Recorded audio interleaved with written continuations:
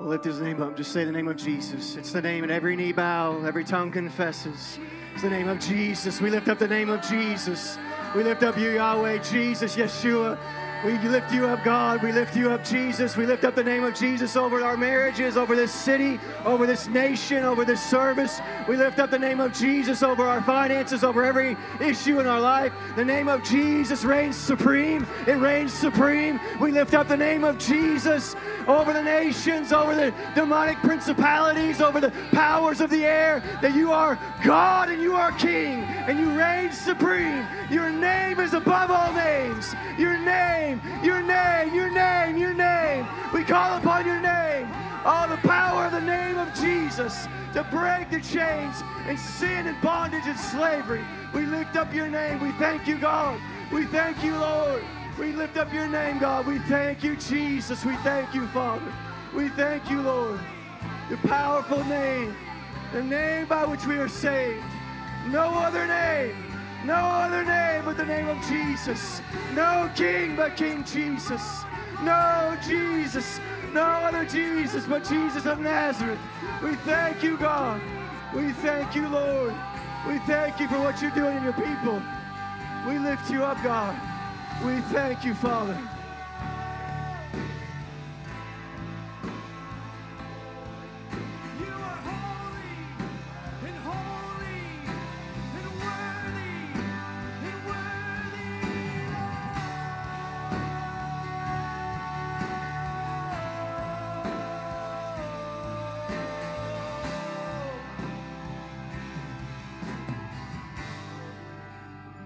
Hallelujah. Hallelujah. Thank you, God. Thank you, Father. Amen. Thank you, God. How many of you guys are blessed? Thank you, Father. Thank you, Jesus. Thank you guys so much for what you do up here. Thank you for letting the Lord use you. Thank you for letting the Lord use you out here. Being obedient to the Lord. Let's just hold this posture in the Word as we're coming forth. The Spirit of the Lord, right? The Spirit of God comes and hovers with the Word of God. So when the anointing comes, it postures itself for the Word to be laid, to be moved. And so we want to capitalize upon what God's doing here. And so we want to take the rest of this time and just begin to offer ourselves to the Word of the Lord and let it build something in our spirits, something that's going to be here even after the conference is over. Amen. Something that stands and reigns supreme in our life. How many of you guys have been blessed so far this weekend? How many of you guys were here last night? Wow, it was so incredible. I hate to make you guys who weren't here feel bad, but you missed a huge, crazy, powerful service. But we're glad you're here today. We're glad you're here today, and we welcome you here. And if you need anything, just let us know. If you want to give to Dr. Gladstone's ministry this morning, at any time, whether you're leaving or you want to do it now, you can make your check out to Heaven Rules Ministries. That's Heaven Rules. If you have cash that you want to give, there's some envelopes back there in the back. Just make sure you write his name on the envelope when you put it in the box so we make sure it gets to him. You guys have been blessed so far? Wow. I'm just in awe at the Lord and in the Lord and you guys. Man, just watching you guys move in the power of the Lord and ministering to one another, it blesses my heart so much. So without further ado, come finish us up, bro. Sure.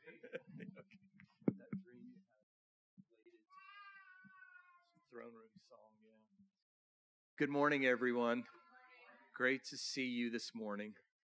The brother was right. Everybody looks beautiful today. You're wearing your Sunday clothes. I put on my pretty Sunday clothes.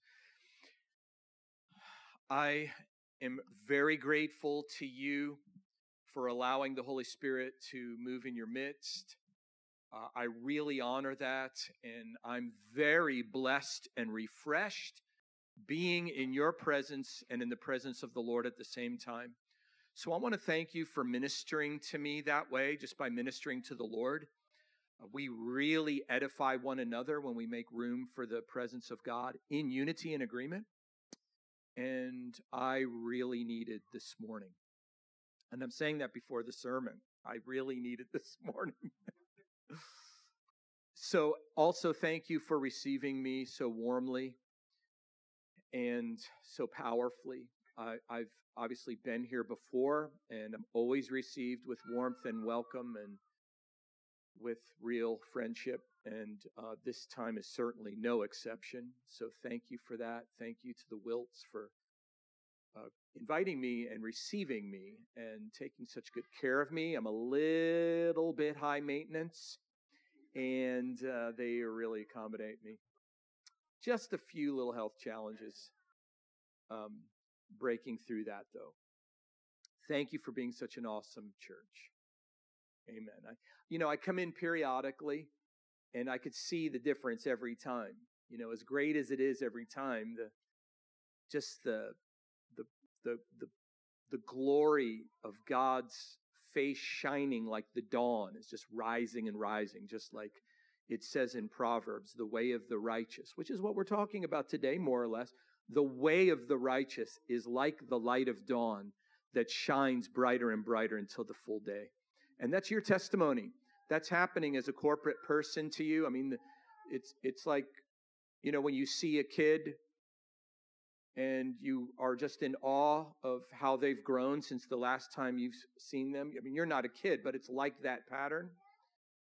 My own grandson, I notice his growth, or kids that you haven't seen in a while that were little tiny kids when I first met them, and maybe their parents were at school, and then years later, it's like they're teenagers or something. Wow, I can't believe it. I used to wonder when I was a kid, when grown-ups used to say that to me. Wow, you've grown so much. And I'm thinking, what did you expect? I'm a child. I'm going to get bigger. Why is that so unbelievable to you? I never understood it. Now I'm a grown-up. I'm like, wow, you've gotten so big. I can't believe it. Because to see the growth from stage to stage, it just brings kind of a new astonishment at the ways of the Lord that people grow. And I'm seeing that in you in glory and in the embodiment of Jesus Christ and his image in you. It is on the increase. We don't always feel it ourselves when we're growing, but when others come around periodically, they might see it, and I do see it in you. And I commend you for that, and I just encourage you to keep up the good work. So you can turn to Luke chapter 9. I was going to say chapter 51, but I don't think there's that many chapters in Luke. Luke chapter 9, verse 51. So that's where we'll begin today once I get to that text. We are finishing our trilogy. Wondering if I was going to finish the way worship was going there. The last song was like ushering us into a whole new realm. So I'm like, Lord, are you sure? I don't want to get up there and cause any problems, but I suppose the Lord would have us finish our trilogy, our three messages named after the road I live on at home, Rocky River Road. All Christians should be living on Rocky River Road and should be on a journey on Rocky River Road. Rocky was the first message. The rock that makes the road rocky is Jesus Christ himself, the foundation of every Christian life and the foundation of every church. And Jesus comes to us in his fullness through the full gospel message. He is called the Word. And the apostles preached and taught the full gospel, not a partial gospel that was just enough to get people saved, but not form them into disciples and form the church after the image of God in Scripture rather than our modern traditions. So we need the full gospel. That's the foundation for the whole journey. That's what we talked about on the first night. And then last night, the river portion of Rocky River Road. The river that flows is the marked and manifest presence of God in our lives. And that river flows on this road of discipleship that we're talking about this morning.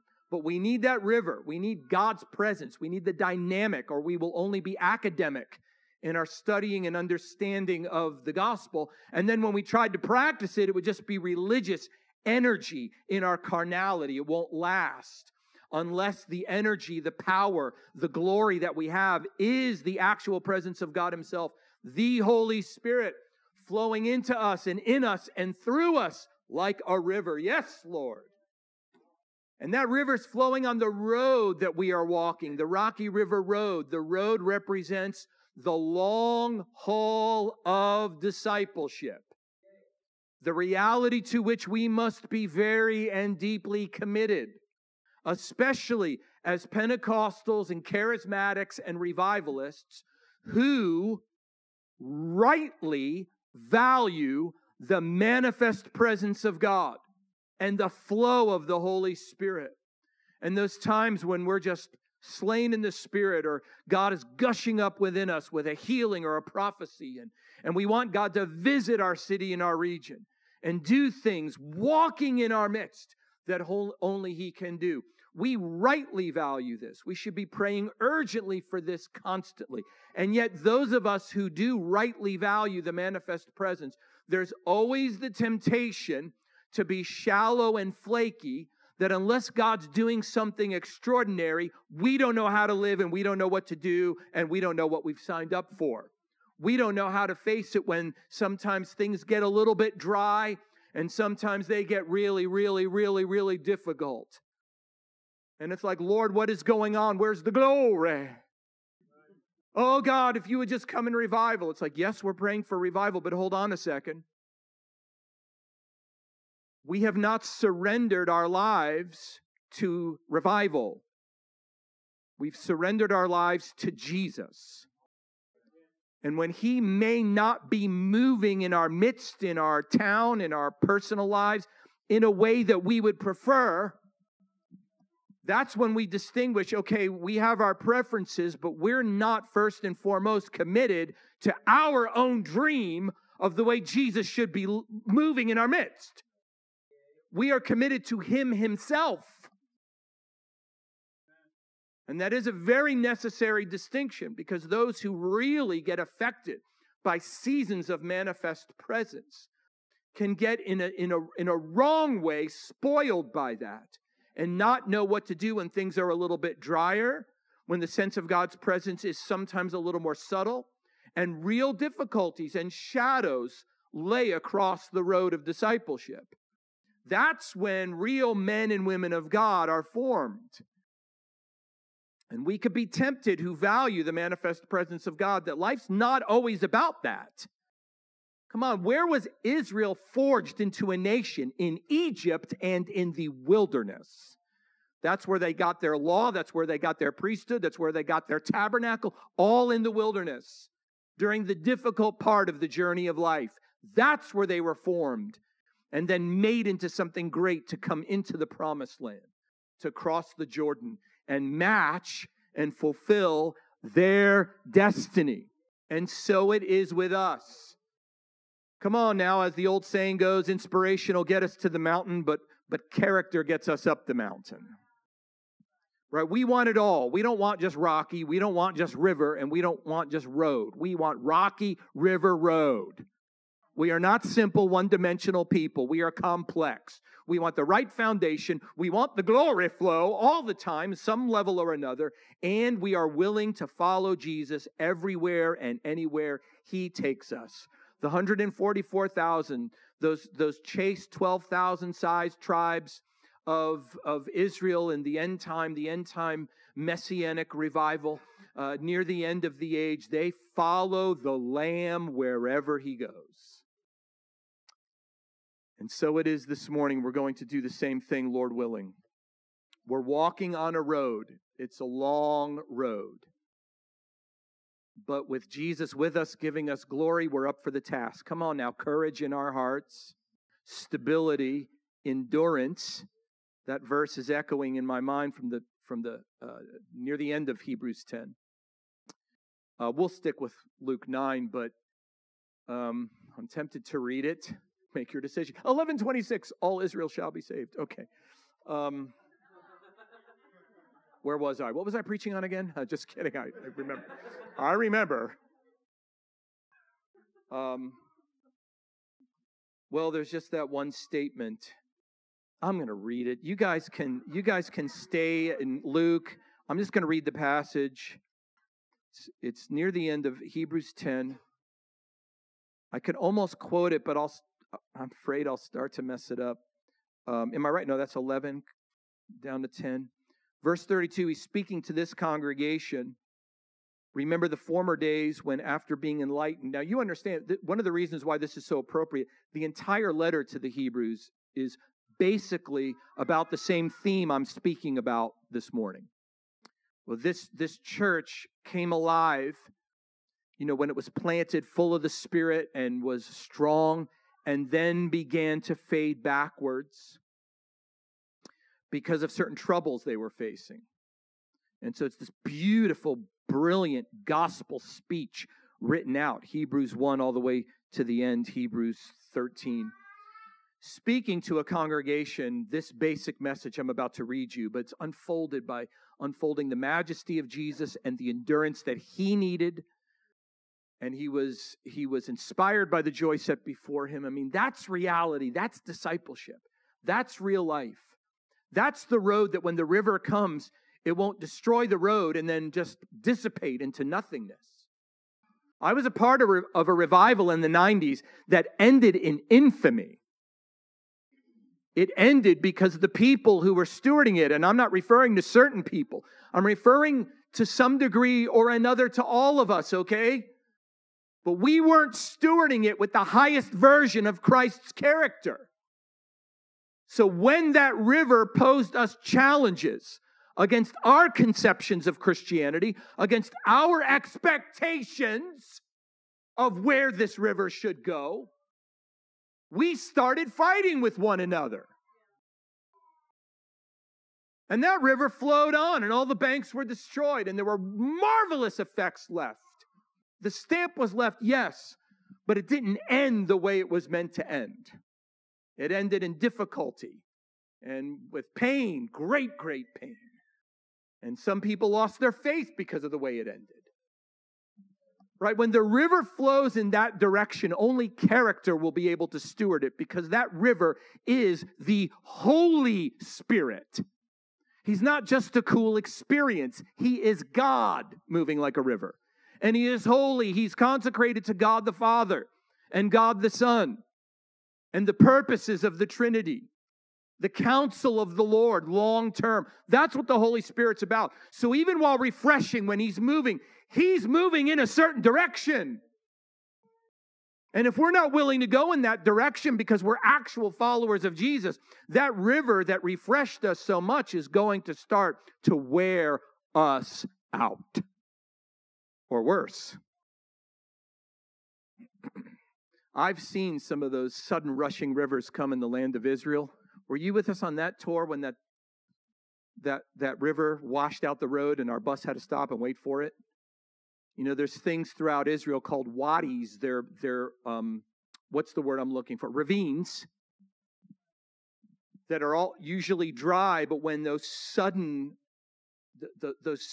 deluges of water come down because the snow on Mount Hermon is melting suddenly, or there's a really big rainstorm that is sudden, those wadis get filled with rivers suddenly. And if people are hiking in those places, it's devastatingly violent. People have lost their lives in the land of Israel hiking in those places because the water comes so suddenly and so much, it's actually destructive rather than refreshing. That's where the image of rivers in the desert comes from in the book of Isaiah and elsewhere. He's going to put rivers in the desert. Like suddenly there's going to be a massive amount of water. And it's refreshing and it blesses the land. But sometimes it's a little too much for people to handle if they're not, to spiritualize it now, if we're not really just surrendered to Jesus and following him in the long haul. The Rocky River Road has its sometimes surprising turns and darker moments where shadows lay across the road. Do you remember the old Petra song, The Road to Zion? Sometimes a shadow dark and cold lays like a mist across the road, but be encouraged by the sight. Where there's a shadow, there's a light. That's a great one. And then there's the next one that says, sometimes it's good to look back down. We've come so far, we've gained such ground. But joy is not in where we've been. Joy is who is waiting at the end. There is a road inside of you, inside of me, there is one too. Like no stumbling pilgrims in the dark. The road to Zion is in your heart. We're on a long road. We're walking as pilgrims, and there's going to be bright, shiny times on the road with beautiful wildflowers and meadows all around us. That's absolutely glorious. And then there's going to be times that we can't see 1 foot in front of us. Have you ever noticed in Psalm 23, he guides us down the paths of righteousness for the sake of his name? The next verse, and even though I walk in the valley of the shadow of death, I will fear no evil because you're with me. That's the next verse. He's guiding me down the paths of righteousness for the sake of his name. And even though I walk in the valley of the shadow of death, I will fear no evil. In other words, sometimes following Jesus just brings us into a dark time. I mean, the devil brings darkness and sin brings darkness. Those are other sources of darkness. That's evil darkness. But sometimes when the Lord's leading us, it's dark not because of evil, but because he just wants us to trust him and not see very far in front of us. And even the threat of death may be present, but we're saying we're not afraid of that because the Lord is with us. But it's interesting that following the shepherd down paths of righteousness includes this statement: even when I walk in the valley of the shadow of death, I'm not going to fear evil because he's with me here too. Come on, guys. If we don't know the presence of God during those periods, then we don't know the presence of God. That's the time to know it. That's the time to trust him. I want him to look back down in my past and see the path that sometimes dipped into a cave or just into a very dark part of the forest where there wasn't much light for me. And there was reason to be afraid and difficulty and pressure and pain. And I want him to look back on my history and see during those seasons altars built on those parts of the road. Not footprints of me running away from the Lord, but altars built during the depths of the darkness and the difficulty. I want there to be a testimony that during those times, during those portions on the path, I built an altar. And I put myself on it as a living sacrifice. And I adored God the Father and the Son and the Holy Ghost. And I called on the name of the Lord. That's what I want my testimony to be.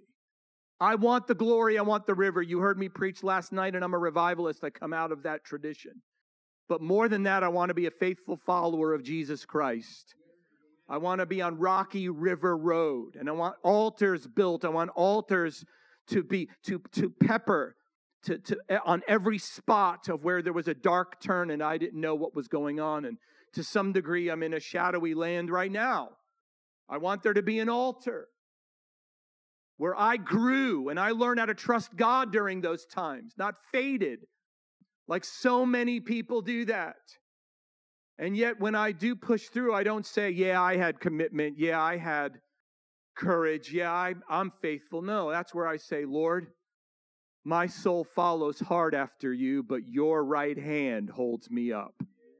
It's only by the grace of God. David Hogan likes to quote that line from the Psalm, you have made my mountain to stand. That's what my testimony is. 1 year to the day that I was diagnosed with COVID today. Yesterday was the dark anniversary of when I started feeling it, and today was the dark anniversary of when I got diagnosed. And people get COVID, but I had it hard for 2 weeks, and to this moment, the effects have not left me. That's why I left early last night. Everything's got to be managed. That's why I'm slightly high maintenance. Because I got to manage my energy. I have a very, very narrow window. And I want to function. I wanted to be worth something this morning. And anyway, it's been a very, very difficult year. One of the darkest, not just because of that, but other things, one of the darkest periods of my life. And I was at a certain point several months ago just laying in bed saying, Lord, how long do I have to deal with this? Then I started to think, I know I have friends who have died from this. I know other people with long COVID who can't function at all. They get up, do a little breakfast, take their shower, they're done for the day. I know people like that. And I've certainly read articles about it, and because I have the long COVID, so they say. And I mean, I'm going after God about it, and I'm doing all kinds of natural things and doctors and having people pray for me, and I'm believing this morning. Choo!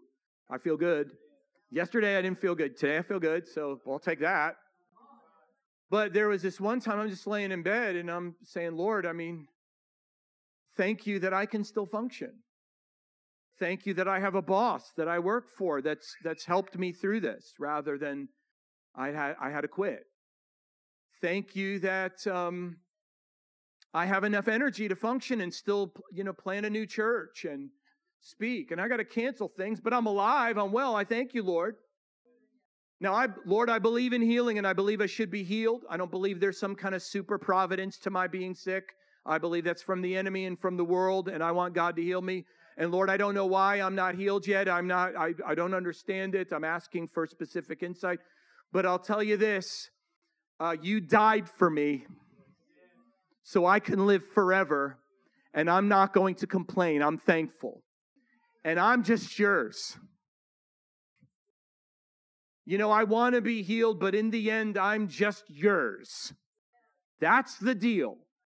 I belong to you, and by your grace, you've given yourself to belong to me. And that's life right there. So do whatever you want with me. Just do whatever you want. Right? You're the God, I'm the man. You're the Lord, I'm not. Right? I'm sure I've quoted this before when Yahweh in the burning bush says, I am to Moses, I am that I am. My friend, a preacher named Howie Morgan, says, I am implies you're not. And I had to reduce myself back to that posture and relationship. Just laying in bed, feeling terrible, just short of breath, lack of energy. It's like I have to live my life. I'm constantly disappointed. I had to cancel a trip to Hawaii with my wife for our whatever anniversary it was because of this stupid thing. She went alone. Now, before that sounds weird, we were bringing my daughter to ministry school, and my kids had gifted my wife with a time away for schooling them for hundreds of years, whatever it was.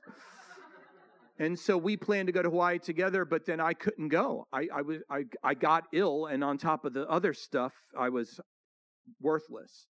So we put those two things together. She went and did her retreat that the kids bought her. They bought her this. The trip to Hawaii was a little bit steeper than anyway. So we put those things together, and I stayed home with my sick daughter, Faith, and we made each other soup. I'm like, Lord, have mercy. But this one night with all these things piling up, I'm like, Lord, I know the sickness isn't from you. I pray for breakthrough. I pray for healing. But here's the deal. I'm yours and you're mine. Do whatever you want with me. I don't belong to myself. I never expected I would go through something like this in my life. Never expected it. It's arrhythmic. It doesn't make sense. It's not spiritual. It's weird. It's wrong. It's interruptive. It doesn't do good theology for me. It's kind of a gutting thing. And I'm having to deal with all that mentally, emotionally, physically. I know people that suffer a lot more than this, so then I'm aware of that too. It's like, okay, or and I just look, Lord, like the psalmist said, I have sworn and confirmed that I would keep your righteous judgments. I swore when I was baptized. I swore to God, I'm in covenant with you. And now I'm confirming it. I'm yours in covenant. And, the next morning I woke up feeling great. I had a breakthrough, and I've been overall better since then, but still up and down. But I felt a lot better after that. It's not the home run testimony, but we're almost there. Hebrews 10:32, remember the former days when after being enlightened you endured a great conflict of sufferings. And that's persecution for their faith. Partly by being made a public spectacle through insults and distress, and partly by becoming companions with those who were so treated. So they endured a lot of resistance, a lot of persecution. No one was martyred in this community, but a lot of persecution. like they lost all their possessions because of their faith. Some of them did. They were mistreated, of course, as Jews belonging to a Jewish community who are now serving what the unbelieving Jewish community saw as a false Messiah, cursed. They were ostracized from their own families. They were declared dead. These are the sorts of things that happened throughout history. So we can surmise, I think, with some confidence that these things happened to these folks as well. When it says there were, insults and distress. Verse 34, for you showed sympathy to the prisoners and accepted joyfully the seizure of your property. Accepted joyfully. Knowing that you have for yourselves a better and lasting possession. Such a key component to endurance on this road. And throughout Hebrews, the next chapter, it's all about what's to come. Right? They endured Abraham, Moses, everyone else, all the martyrs, the Joseph, the prophets that are mentioned, Gideon and Barak and all the rest. It's all because they had something before them in the age to come that was worth suffering for now. Abraham sought a city that has foundations. Nothing else, nothing has foundations in this world. Nothing lasts. We're wasting time living, giving our souls to things that don't last. So you knew you had for yourselves a better and lasting possession. Therefore, don't throw away your confidence, which has a great reward. For you have need of endurance. Now, I come to this church already full of confidence that you're on a road that's built on the rock. I testified to that earlier. You guys are right on board. You have all the things I'm speaking about during this trilogy. You have the rocky, you have the river, and you have the road. You have it all. However, we all need more of what we already have. And there's some people here, I'm sure, to whom this statement applies directly, like an arrow into your heart. Don't throw away your confidence. It has a great reward. You have need of endurance. We don't need endurance when we feel endurance and life is going great. We need endurance when there's resistance and our hearts get faint. That's when we need endurance. And it's very comforting to me to know that in a verse like this, the Bible just says it straight up. It doesn't say, something's wrong with you. It doesn't say, man, you just need more glory. No, it says, you need endurance. That's what you need. God's word says that. It doesn't just say, it's going to be okay, which it sometimes says that. But in this case, it just says, you have need of endurance. And then I hear that, I'm like, you know what? That actually comforts me, because if that's all you have to tell me, then I'll get me some endurance from the river that's always flowing. Sometimes it's more shallow, but it's always flowing. You ever notice that? In times of revival and glory, that thing just is so deep, that river just, you don't even have to do anything. Just, you're in the river. It was like that in revival. If you just get in, it just takes you. But sometimes, even if it's like waist deep, and you feel it, and it's refreshing and empowering, you still got to be moving your feet on that road. Sometimes the river pushes us more than other times it does. Sometimes it's there, it's God's presence, it's faithful, it has everything we need, but sometimes it's shallow enough and it's moving gently enough that if we stood still, it's not going to push us. We have to keep walking, feeling it more gently than we do other times. And it's during those times that we just need endurance. It's like there's going to be difficulties. There's going to be things that disappoint us and should only do so temporarily. And it's during those times we need endurance. So some of us need this specifically today. You need endurance. And all of us need it as a reminder. You have need of endurance so that when you've done the will of God, you may receive what was promised. Listen to this promise. For yet in a very little while, the one who's coming will come and will no longer delay. You hear the mockers quoted in 2 Peter, where is his coming? Where is his coming? 1,000 years are like a day. Day's like 1,000 years. Feels long to you. It's not long to him. Like, who are we to think we live so long that if it feels like he's delaying, he is delaying? When he comes back, we're going to say, where did the time go? I could have done more. I wasted time. It's out of his mercy that he delays. But one day he will no longer delay. It's called the day of the Lord. Every other kind of day over. His day forever from that point forward. And then we will stand before him and be judged for the deeds we performed in the body, whether good or bad. Romans 15, 2 Corinthians 5. For yet in a very little while, the one who's coming will come and will no longer delay, but my righteous one will live by faith. And if he shrinks back, my soul has no pleasure in him. Well, now that's a confidence builder, Brother Bob. Well, we need reality or we won't have endurance. We need to be sober. I believe revival's coming. I believe the river will flow very deeply and broadly in your area of the country, in your midst. I believe that's coming. I believe I will see at least one more great revival in my lifetime. I believe that. I look forward to those times of refreshing, and I want to cultivate a deep life otherwise before those times of revival anyway. But you know what? That's not the end all. Those play a part in God's purpose. The end all is when Jesus returns and establishes his kingdom on the earth, and then we're rewarded and established in eternity. From the way we lived here, it will translate into there forever. That's what we're getting ready for. Come on.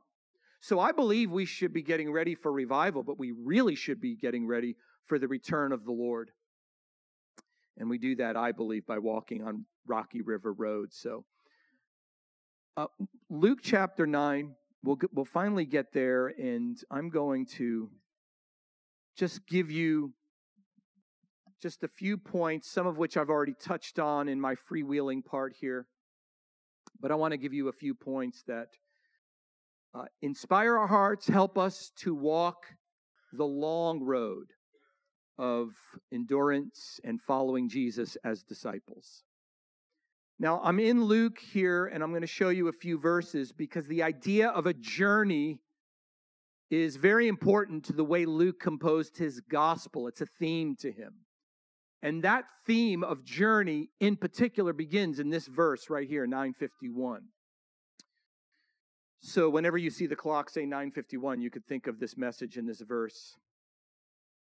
When the days, or these verses, there's a whole passage we're going to read, or a paragraph. When the days were approaching for his ascension, my Bible says he was determined to go to Jerusalem.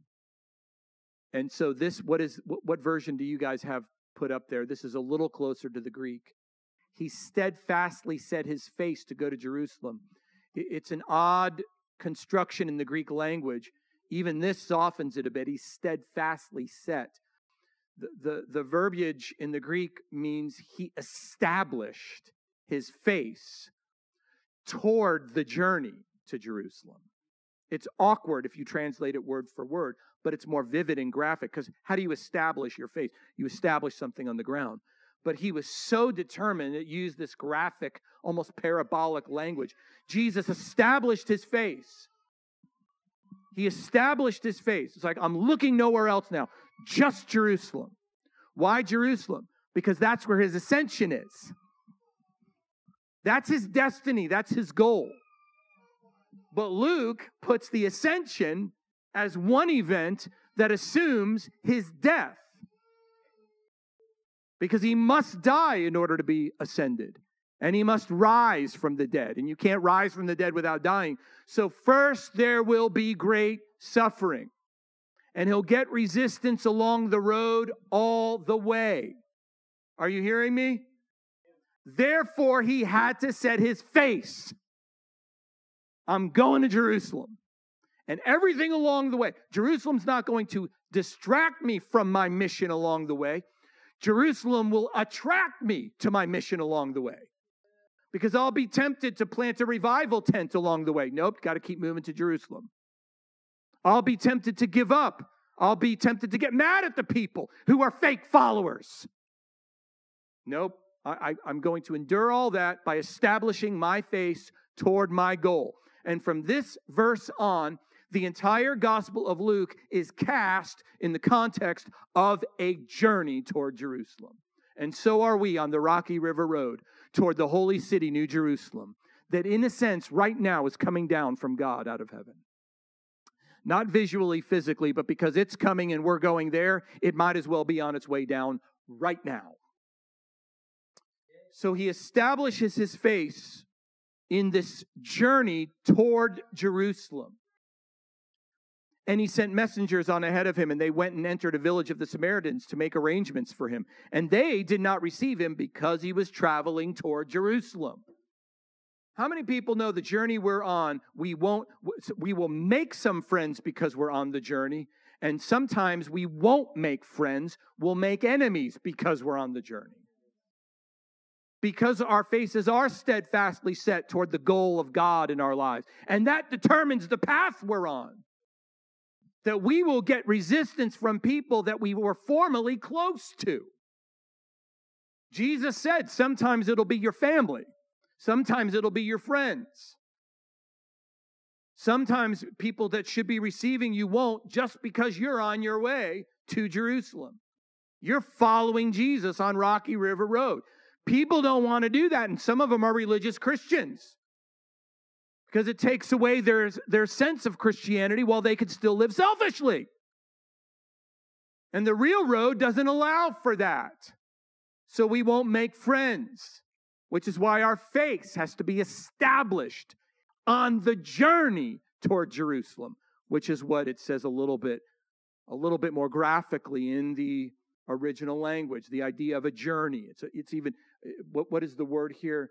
Well, there it is, set for the journey to Jerusalem. So that translation brings it out a little bit more. But in the Greek, it's a verb. It's a going verb. It's a long verb. It means to go toward Jerusalem. Such a sense of journey.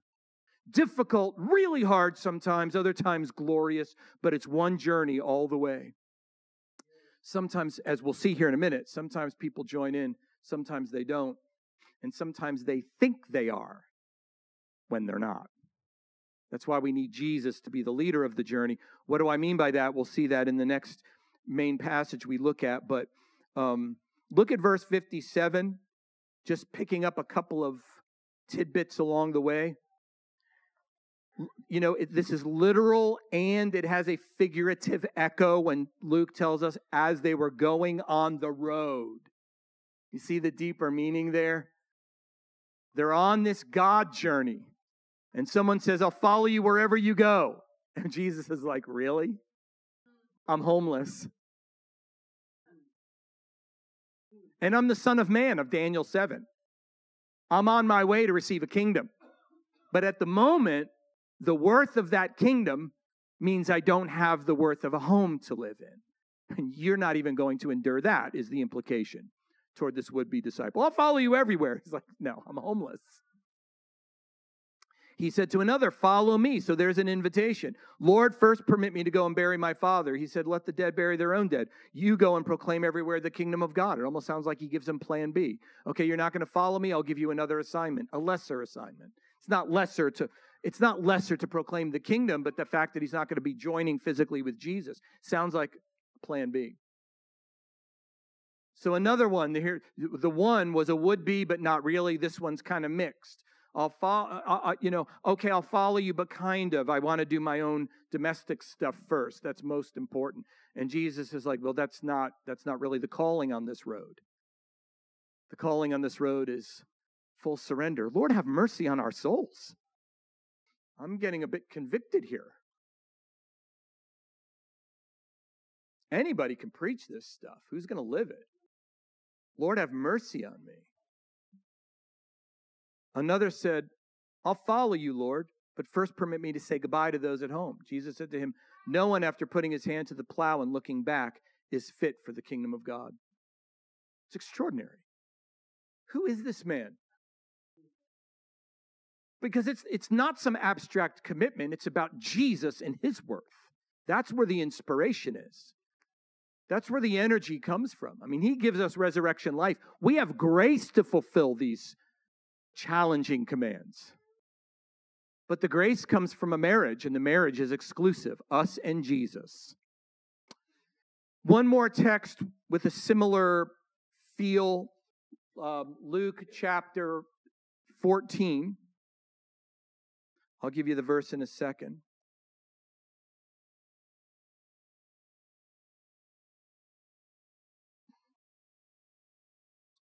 Verse 25. Verse 25 is a little bit of an introduction to this big saying of Jesus that follows, right? So if you have a red letter edition, there's a bunch of red in this passage, and then there's just black print in this one verse. And yet this one black print verse is not just a passing comment. It's very, very important. The little physical description here. Look at this. Now, large crowds were going along with him. So the journey theme continues. Jesus is on his God path toward Jerusalem. He's got a mission. He's set toward this, and now everything's on a journey. But at this moment, large crowds are following him. Because, have you ever seen the Peanuts cartoon with Pigpen? Wherever he walks, there's this cloud of dirt around him because he doesn't practice hygiene like the other Peanuts do. So there's this cloud. Sorry about the negative image, though fairly cute. Jesus, kind of everywhere he goes, has this cloud of healing and deliverance around him. It's just this constant, making bread out of nothing. Everyone's healed. Luke's one of the ones that emphasizes this. They just touch him and they're healed. He doesn't even touch them. They touch the edge of his robe. There was so much river on him. Even when he wasn't aware of it, like zap, zap, zap, constantly. People that believed didn't believe. People that were against him, for him, later they were against him or whatever. Only one returns to give thanks, 9 keep going, but they still all got healed. So he's attractive. The crowds are following. Come on, Shandai, he's a revival preacher. But not many revival preachers who are on this road when the large crowds are following him, but the large crowds don't realize. They like the Pigpen cloud of healing and deliverance, but they don't understand where the, quote, going along is going to. So look at the next half of verse. And he turned. Because they're all following along as he's going, and he knows where their hearts are. So he turns around and says, guys, I got a wake-up call for you.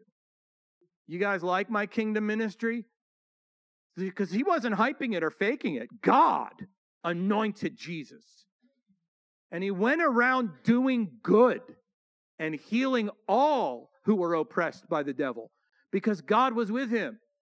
That's the crowd following him, enjoying that cloud. And he turns and says, if anyone comes to me and doesn't hate his own father, mother, wife, children, brothers, sisters, even his own life, you're not capable of being my disciple. It says there, is that the verse we're looking at, the one I can see, he cannot be my disciple. In English, that could be taken a couple of different ways. Again, in the Greek, it's expanded a bit. The word is the verb form of dunamis, the word that means power. You don't have the dunamis, is what he's saying. You don't have the ability.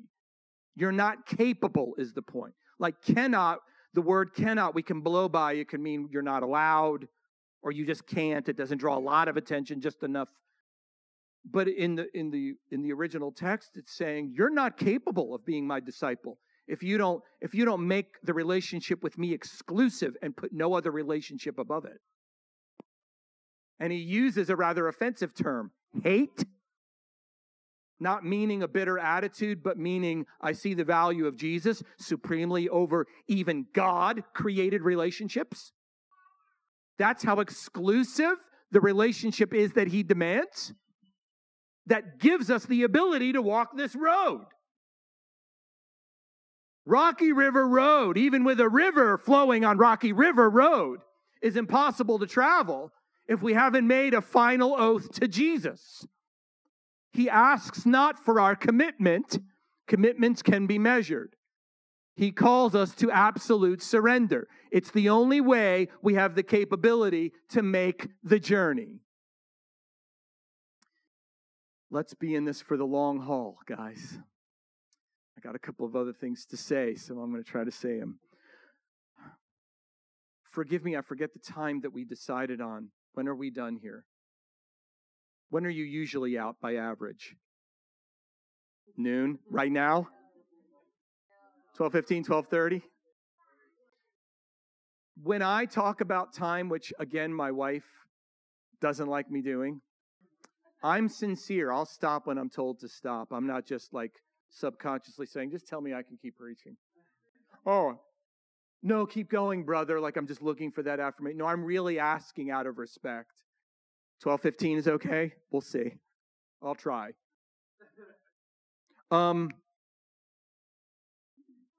Verse 27. Okay, verse 26, you cannot be my disciple. Whoever does not carry his own cross and come after me cannot be my disciple. The Rocky River Road is impossible without full surrender to Jesus. Where we just, and sometimes we have to come down to like boiling point moments when we say, Lord, I just belong to you. Do with me what you wish. I'm here to be with you. Like life gets just reduced to Jesus. I mean, it always should be. But sometimes, in mission and in family, there's a lot of things going on. But sometimes we have these moments, life just gets reduced. It's just you, Jesus. I'm going for a kingdom that isn't fully here yet. So just reduce me. Like John 6, when he says, eat my flesh, drink my blood. What is this cannibalism we're talking about as a good Jewish rabbi here? He's like, I'm going to use offensive language to get you to understand how exclusive your nourishment is simply in me. Forget the manna that came out of heaven. Jesus says, I'm the bread. What? What kind of egomaniac are you, the Jews might be saying? You're the bread? You? I mean, you do some good miracles, but seriously? They don't see that he's Yahweh in the flesh yet. I'm the bread. Eat my flesh, drink my blood, or you don't have life. That's a pretty interesting take on things, Rabbi. We expected to just go to school and just hear some truth. And you, Rabbi, are saying, oh, eat my flesh, drink my blood, and then you're alive. They were offended by that statement. He explains later, the flesh doesn't profit anything. The Spirit's the one that gives life, and my words are spirit and life. You should devour my words. Which essentially, he's the word become flesh, so it's like you have to consume his flesh and blood in a sense. And yeah, I mean, he's going to die, he's going to rise. We consume him, we embody the same thing. The nourishment metaphor keeps working, but still, it's pretty offensive. And it said they believed in him. And then they said, when they heard that, they said, this is too hard of a saying. Who can even listen to it? And many left. Disciples who believed left at that statement. Sometimes on the journey, Jesus just puts down a roadblock and says, you can't make it past this roadblock unless you're fully surrendered. And then he turns to his closest circle and he says to Peter and the others, are you going to leave too? And Peter says, where else are we going to go? You have the words of eternal life. He doesn't say, Lord, we can endure those words. I think implicitly he was saying, we didn't like that either. It was gross. It was off the beaten path. It's unclean for us Jews. It's cannibalistic. The images it's conjuring up are not pleasant. And we know it was a metaphor, guys. It was a metaphor. I'm the light of the world. He said things like that. I'm the door. It's metaphorical, but means something very literal in the spirit. So we get all that now, but still on first blush, when it first hits the minds of the people listening, eat your flesh and drink your blood. I mean, what, who is this person? But Peter's like, look, we didn't like it either. And we don't think we're going to be able to handle what you got coming. But you're also the spring of God. No one else has what you have. The spring of life comes from you. So we're just reduced even when the journey is not pleasant. You're the one for us because you are life eternal. You have the words of life eternal. Where else can we go? You know, sometimes we don't have the most spiritual answer, but we're just reduced down to our covenant. And we say that, you know, Lord, I don't have anywhere else to go. I'm sticking with you because you are life. I'm not alive when I choose something more convenient. That's a good comment. I'm not praising myself. I'm saying that was important, I think. No other pathway is alive. I'm not alive any other place. You're life. Your words are life.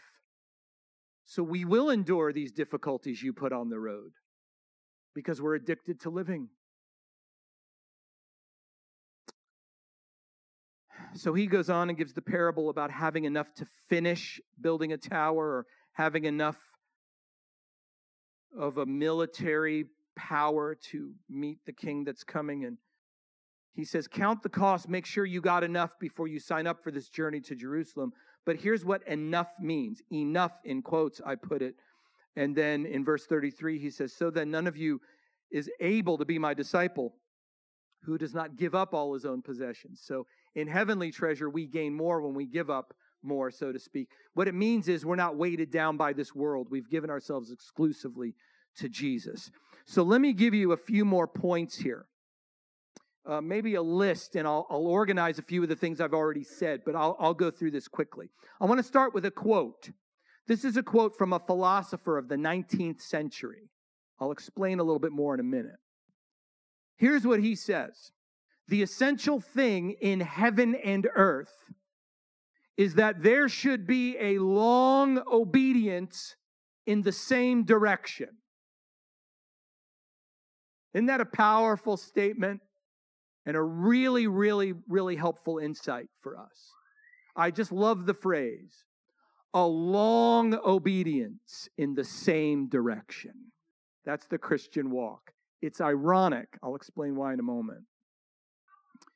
He says, thereby results, and has always resulted, in the long run, something which has made life worth living. If you Google that phrase, a long obedience in the same direction, you'll find it to be a book written by Eugene Peterson. I have not read it. He entitled his book, A Long Obedience in the Same Direction. It's a great metaphor, isn't it? Long obedience in the same direction. But Eugene Peterson is quoting this philosopher named Friedrich Nietzsche, who was an atheist philosopher of the 19th century, who was famous for his declaration that God is dead. And in 1966, Time magazine, I don't know if I can palm this. And Time magazine asked the question, is God dead? 1966. This was a couple of months before I was born. Is God dead? Based on Nietzsche's, in the past century, his philosophy that said, finding our moral bearings and meaning of life in the God of Jews and God of Christians, that era is over. We are now enlightened. We can move forward without God. And he declared God dead, and Time magazine was asking, is God dead? And then this picture of the 1966 magazine is actually from a magazine cover of this year. Sorry, I can't get rid of that top there, where an author is asking 50 years later, that's this year, is God dead? We get such a powerful statement, it becomes the title of a Christian book from a philosopher that was talking about a long obedience in the same direction, and he wasn't even referring to God. He's the author of the God is Dead movement. Luke 16 is true. Sometimes the sons of this age are more clever with their own kind than the sons of light. Sometimes they come up with truths that we need. I'm not saying we should be looking there all the time, but sometimes it happens where they come up with more insight than some of our charismatic traditions. It's not about just going from great conference to great conference and mountaintop to mountaintop. That's not life. Sometimes godless philosophers know more than flaky Christians. Life is worth living when it's a long obedience in the same direction. So 5 years later, I have to give due credit where it is. 5 years later, Time magazine, this is just a little, commercial for God moving, because right at that time in 1966, the hippie movement was in full swing and the Jesus movement was getting in fuller swing. So 5 years later, 1971, then Jesus made the cover of Time. And it's called the Jesus Revolution. I have this Time magazine cover made from somehow, I took it off the internet and sent it to a place that makes pictures. I don't remember how I did it, but I have it. It's about this size on my office wall, reminding me that there is another Jesus Revolution coming. And they're making a movie about this right now, by the way. And you know what? Recently, a friend sent me this actual 1971 magazine. I think I have it with me. I think I have it not with me here, but back in the room. The Jesus Revolution is coming. So, no, God's not dead, right? But sometimes the godless come up with these little points that we have to keep in mind because we don't have them in the popular culture. Everything is like this addictive high. We have to be entertained during worship. We have to have the greatest and hottest speakers.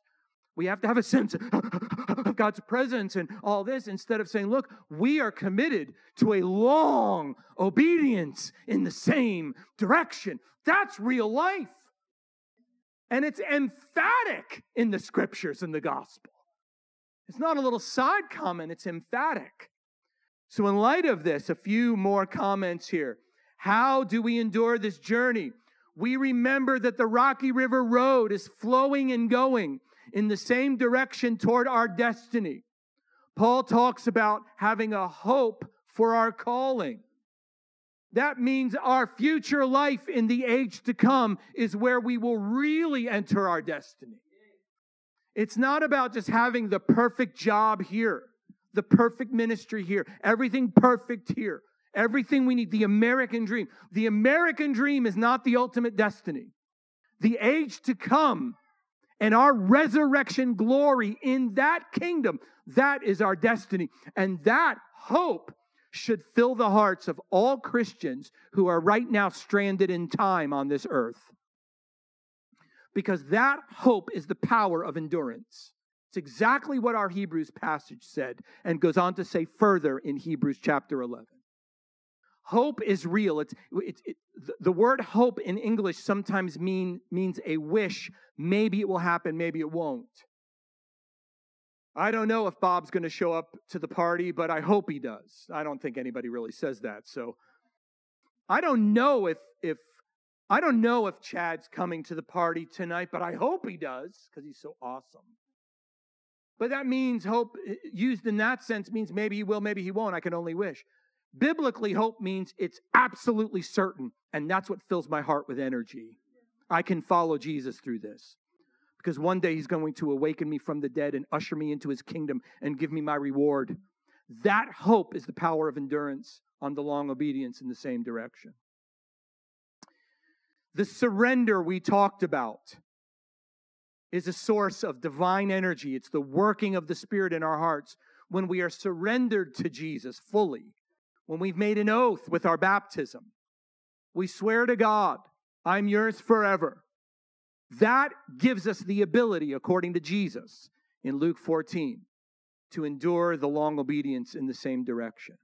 A couple of other points here. Okay, really quickly. We endure through our hope of destiny. We endure through surrender. We endure by redeeming the time. Just really quickly, let me give you a couple of words of advice. Beware disappointment. I don't mean little disappointments where, the team didn't win, or, I didn't give that raise. That's a little bit bigger. I mean life disappointments that are like pins in the balloon of our faith.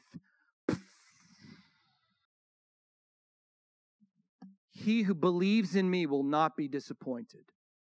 Sometimes God's way disappoints us in our immediate reaction, or the way life turned out, or is seeming to turn out right now. And we get disappointed with the Lord, with people, with life, and we just start to fade from the Rocky River Road. We stop walking with endurance. Disappointment has killed many Christian faith. many Christian faiths in people's hearts.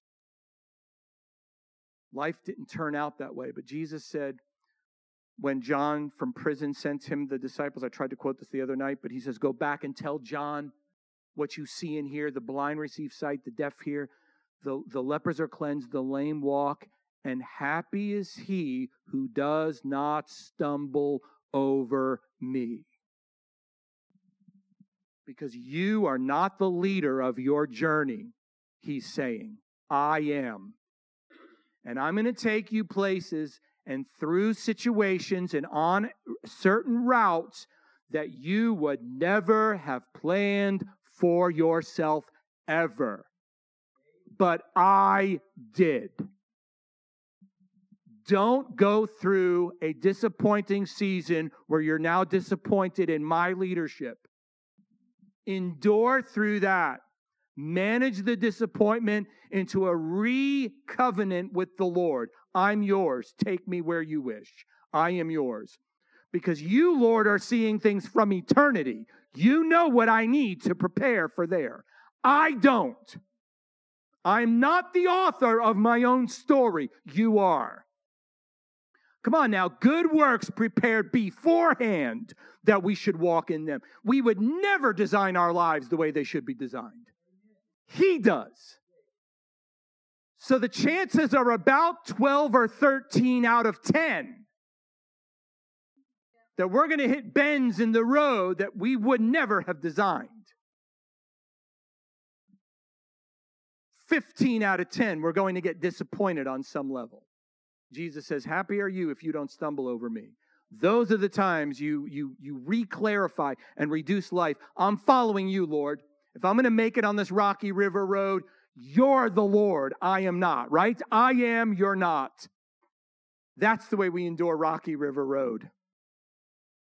During that time also, I'll add a little Emmaus challenge, Luke chapter 24. Again, they were on the road to Emmaus. Jesus is walking with them, and they're talking, remember? And he comes along, and they stop, and they're looking sad. Why are they sad? They're disappointed because their Lord died. And they thought, so we had hoped he was the one who was going to redeem Israel. And he's like standing there with them. Isn't it? He's the coordinator. He's standing there alive, victorious, present with them, and they're disappointed. And they don't even see him. How often we don't even see the Lord because he's walking his journey, not ours. He's leading in the journey his way, not our way. And yet there's victory, there's resurrection. They don't even see it. Their eyes were prevented. Isn't that awesome? Or painful? What's going on? Are you the only one near Jerusalem? You don't know what's happened recently? The things that have transpired? He says, what things? Then they start telling him, well, Jesus, mighty in word and deed, a prophet. We had hoped that he was going to redeem Israel. He says, you foolish men and slow of heart to believe, all the prophets have spoken. This is all printed in your Bible. But you still manufactured your own vision for king and kingdom and life. Don't do that. You are setting yourself up for a disappointment. The Lord is right with you on that journey that's disappointing. He's physically standing there with you. And we don't see him there if we don't see him in the Word. That these things were already printed, and this is wisdom. Come on now. Inspiration gets us to the mountain. Character gets us up the mountain. Jesus says this is all written. And listen, what would I do if I were Jesus standing there and they're like, we hoped that he would be the one who redeemed Israel? I would say, it's me, I'm alive. He doesn't say that. Here's what he says. Physically raised from the dead, standing there with them. He says, read your Bibles, guys. He'd rather be seen in the scriptures during difficult times than being seen physically present with them. In fact, he refuses to show himself physically until they see him in the Word. That's the way we manage disappointment. We get a hold of the written scriptures and the truth when we're going through those bends and turns where shadows lay over the road. And we will find that we couldn't perceive him otherwise. He's with us on the road. refusing to be seen physically raised from the dead until they see him in the Word. This is always what God said. Come on, Christians. Don't just read your Bible for devotions. Dig in and get that wisdom. Get a dose of reality. He zigs, you're saying zag, he's zigging. He's God, you're not. Praise God. We have the written scriptures during such times. And then he's revealed to them in the breaking of the bread. He immediately disappears, and they start running back to Jerusalem.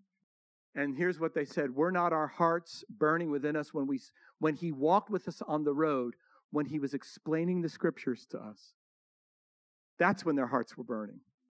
Not just when we saw him. In fact, it doesn't say when we saw him. It says when he was explaining the scriptures. When he showed us from the Bible, we shouldn't be disappointed. We should just submit to his ways. And there's life and victory on the other side. Praise God. That's the way we endure the Rocky River Road. We redeem the time by managing disappointment from the wisdom of the scriptures. And then through it all, finally, we let it be our intention to allow God to grow us into maturity through the difficult times. Our Christ likeness is the goal for our lives. It's not a certain pinnacle of success. It's Christ likeness, and that happens through seasons of hammer and chisel.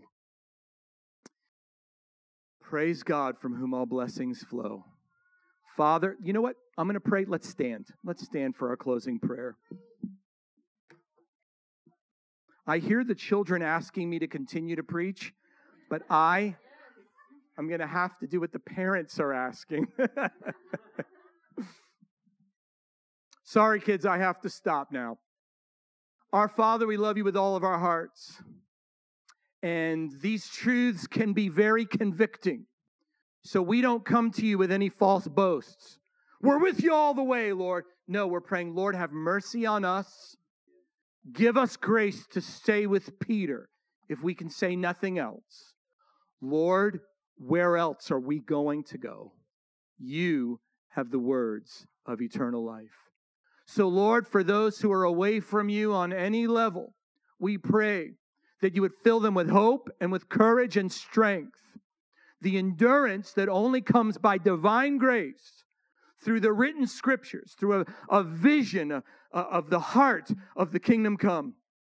Bless your people with strength, with endurance, with a commitment to the Rocky River Road, that it pans out as a surrender to Jesus. Oh, Lord, give us grace for a long obedience in the same direction, that we might be ready for the river that's about to flow, but that we also might be ready for your great return to earth. Praise God. Help us, Lord. Help, Lord. Help, Lord. Help, Lord. In our weakness, be strong. Jesus is King. In his name we pray. Amen. Man, thanks so much. So good. You guys blessed? Man, I have a feeling, for those of you that come to my church, at some point here in the future, you're going to come to me for some counseling. I'm going to be like, hey, you know what? You need to go listen to Sunday morning again, and then we'll talk. I haven't been doing this as long as he has, but I've been doing it a long time. And one thing I know for sure is that most people don't make it just simply because they quit. They quit. I went through the hardest time in my life where I had nothing left. Nothing. And I sat down and know exactly where I was sitting. And the only thing I heard Jesus say to me is, endure hardships as a good soldier of Jesus Christ. I felt nothing. It didn't give me goosebumps. It was just a faint whisper in the back of my mind. And I thought, okay, Lord. And everybody else had quit me. It was just me and him, my wife, and a couple people. Everybody else left. And I've been doing this long enough to know that people quit. They get drunk on their emotions and their circumstances instead of infatuated with the plan of God for their life. And that's why we need community. We need accountability with one another to be able to make this journey that Jesus walked with them. He walked together with them. We don't need spiritual addicts who jump from place to place and conference to conference. We need people who are committed to one another, because at some point I'm going to need you as much as you need me. And that's how we make it. Now, obviously with the Lord, but we have to walk this journey together. And so thank you so much for this weekend. And guys, if you've been blessed, we encourage you to give to his ministry back there. We're going to bless you. Father, thank you for everyone here. May the word just dig deep inside of them, and that they would not be of that parable that when the hardships come, that the sun comes out and just causes them to wither. That, Father, that this word would be like deep-rooted seeds pressing itself into the rivers of living water, that we be planted by those things, nourished in every season, that, Father, your word and your will and your fruit would come forth in every season of our life, that even Jesus, a root out of dry ground, was able to prosper and bear fruit in everything that he did. Even in the wilderness, Lord, he was still bearing fruit, and we need that. We thank you for that. I pray this blessing over them, that they would take this message into their hearts, their jobs, their minds, their lives, their careers, their kingdom influences that you've given them, God, and make it be a glory to your name. We love you. We thank you. In Jesus' name we ask these things. Amen.